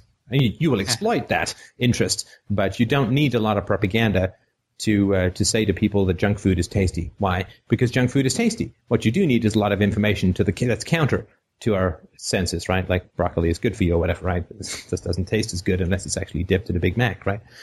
Or fruit juice is not a good idea. Yeah, because it's tasty and all that, right? So that's whenever I see a strong and repetitive and unreasoned argument, and the argument for the automatic virtue of family is no more sophisticated than the idea that if you don't bury your grandfather in the same way, he's going to come back and haunt you or put your curse on you or whatever, right? The curse of the ancient people in your family is obviously something that we recognize as very silly and very primitive, but I don't see how fundamentally it's different than the idea that if you decide to take a break from an abusive family, that you will be cursed with mental problems for the rest of your life. It's just voodoo shit. I mean, it's just completely embarrassing non-argument. It's just like putting a curse on someone. It's like, ooh, they'll put a hex on you and you'll feel bad, and there's no scientific evidence for this whatsoever. And I can tell you that I have significant personal evidence that quite the opposite is true, that the curse was spending time with abusive people who wouldn't change, not living and standing by my values and changing. My life has improved immeasurably, right? It's just a complete opposite of what people think. And so it is just a kind of, it's a medieval boo-boo voodoo witch curse that is the best that they can come up with as to the argument as to why you should. And you just know that's because it's a false argument, right? In the way that you know that there's no such thing as a God because they have to invent hell, right? I mean, that's just, you just know that there's no such thing as a God because of the hysterical voodoo curse punishment that's put upon you for disagreeing with it, right? And it's the same thing that goes on with families, and it's it's embarrassing to hear once you sort of see it for what it is. It's like, what, really? Elves in my head will make me feel bad? That's right. That's all you've got? I mean, come on. I mean, at least try to work a little harder than that, right? So anyway, that's so I think that I think it was a great idea. I just sort of wanted to mention that. Oh, well, thanks so much. And I didn't know if there was any more to explore with it, or if it was just sort of something to consider, because it's not like anyone's consciously doing it, like you've mentioned before. I mean, it's all completely unconscious. I don't know. I mean, I don't know whether it is or it isn't. I mean, I don't think it really matters whether it's conscious or unconscious. But I don't think there's any way to know for sure. There may be, it may be more conscious than we think. It may be less conscious than we think. But to me, it fundamentally doesn't matter. Like, if somebody runs me over in a car, I fundamentally don't care whether they've been drinking or not, right? Okay, I just don't want to be hit by a car. I don't care whether it's unconscious or not. So. Right. So the only other thought I had on that was, kind of keying off of your part 4, for people that, like me, who, kids are going to be probably in the good couple of years future, several years future. Mm-hmm. And also keeping in mind that inflation is likely to continue to be really nasty, at least if you're living in America. And I've never really ever gotten into this before, but it really made an impression on me about saving for your children's future. Yeah. And I'm thinking, like, children's future meaning the first 5 years of their life. Yeah, right? For sure. And my thought was that that's why it's important maybe to get more information and more knowledge on securities and more standard or more stable kinds of value, or wealth, if that makes sense. Like, mm-hmm. And even if I just save however much money, I haven't ran up any numbers, but to take it out of the currency, because if I just left it in a savings account, in 10 years it's going to be worth half its value or whatever the depreciation is, right? So. Yeah, but I think there's only some stuff there's only so much that you can do with that stuff. I think the important thing is just to recognize that living less well is worth it. I mean, there will be some stuff you can do about that, but there's a lot more that's under your control, just in terms of the number of houses isn't going to vanish. So if the people who can afford them goes down, then it's just going to be cheaper, right, to get a house or whatever, right? But I think that's just a kind of sacrifice that it doesn't even really feel like a sacrifice after a while. But I think that is the kind of sacrifice that is necessary, right? That's something that you can actually do, is take time off. Right. And if it's not the full 5 years, at least the first year or two, you can take that time off. You can really have that great relationship with your kids. And that is a huge thing that you can do to make the world a better place. And that's something that I think that's just often not really talked about. Everybody wants to move to New Hampshire, and not a lot of people want to change diapers, right? No, right, exactly. Nope, that's pretty much it. That's all I had on that. Well, thanks, Van. Sure. Appreciate it. All right. Question: has Steph had any thoughts on how his daughter will be educated?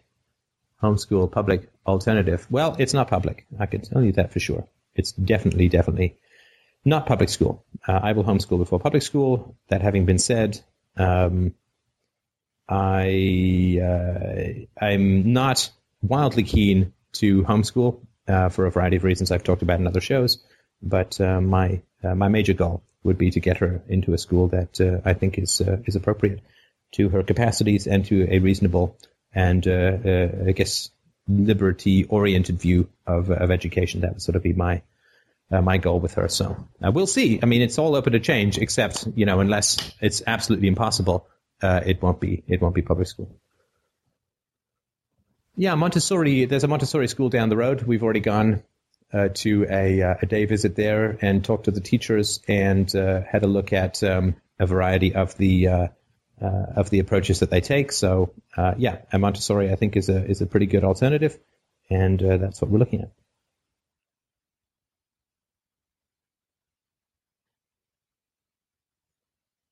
And I've heard good things about Montessori schools, so hopefully that's not all a stinky lie.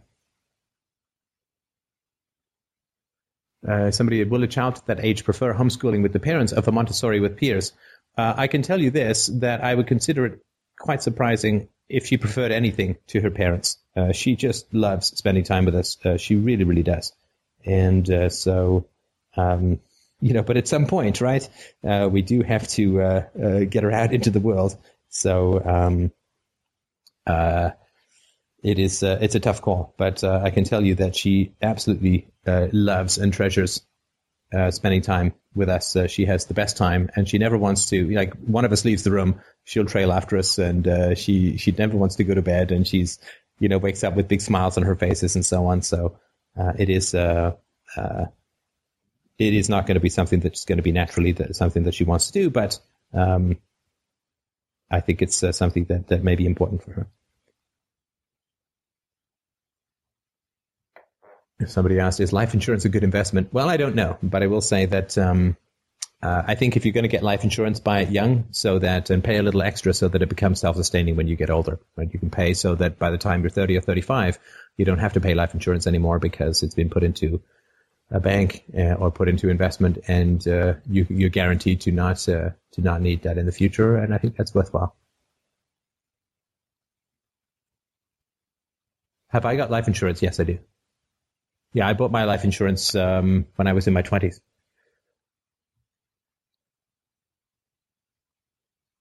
Any plans for How to Achieve Freedom book still? That reminds me, I'm very sad to say that it is off the table for the time being. I have reviewed it. It's been through, I guess, its second draft. I have reviewed it, and I don't believe that it is an appropriate book at the moment. I'm going to wait for a little while until the Miko system is all on board. So I'm afraid that it is off the table for the foreseeable future, and I don't know exactly how long that will be. And I also wanted to say, and I say this with a great deal of regret and with many, many apologies, that it seems unlikely that I'm going to be able to make it to Spain with the family. The reason being that I have a speaking engagement in San Francisco that's relatively close to it. I made the commitment to come to Spain before I went on vacation with my daughter. Oh, man, I'm telling you, it is brutal to go on vacation with her. I mean, it's great fun, and she's wonderful company, but she does not sleep very well in hotel rooms at all. And it is going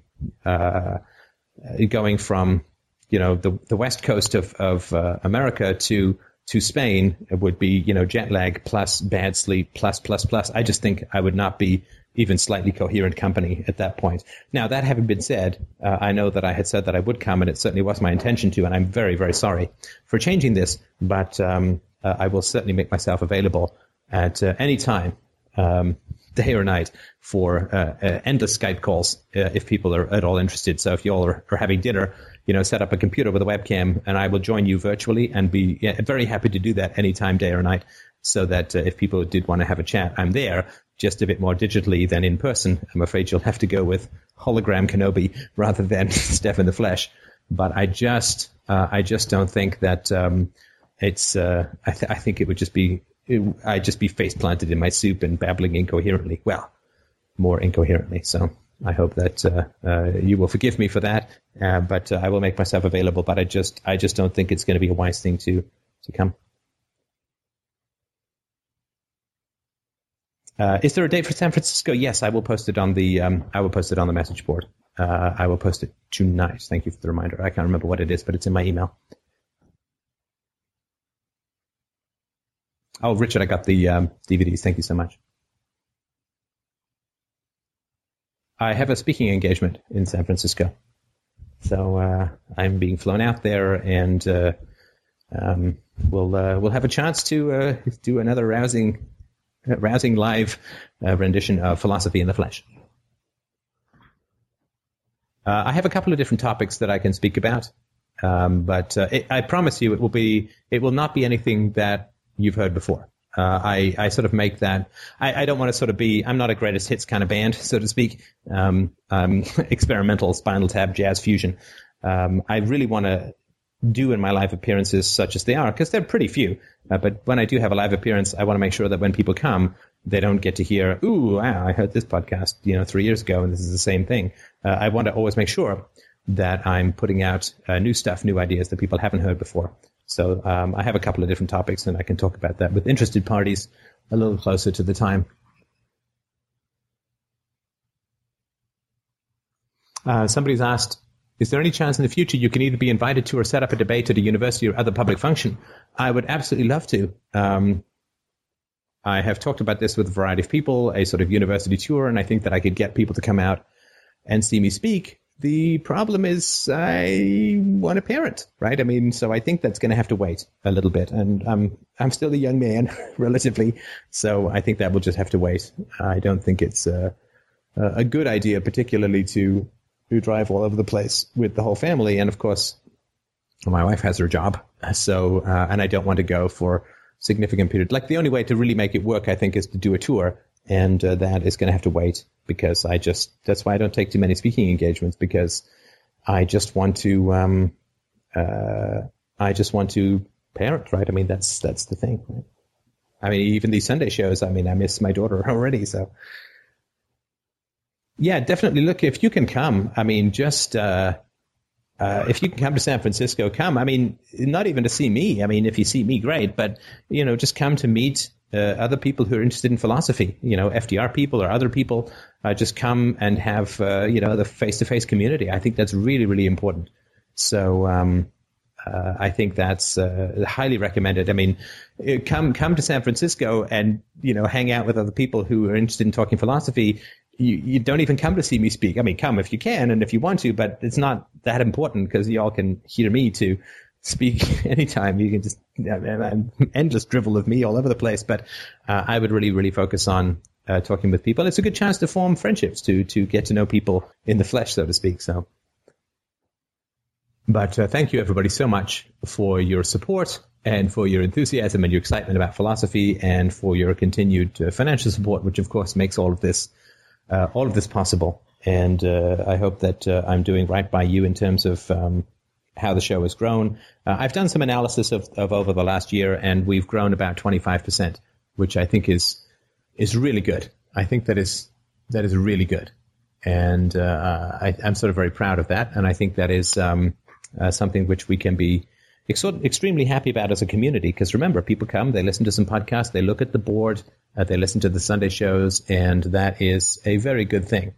It's it's been a little tight because of the recession. Of course, a lot of my donators are in the U.S., and of course, a number of people have canceled subscriptions or not donated because of financial hardship. So, if you do have a job and you feel like it's possible for you, if you could kick in a little bit extra, that would be most appreciated.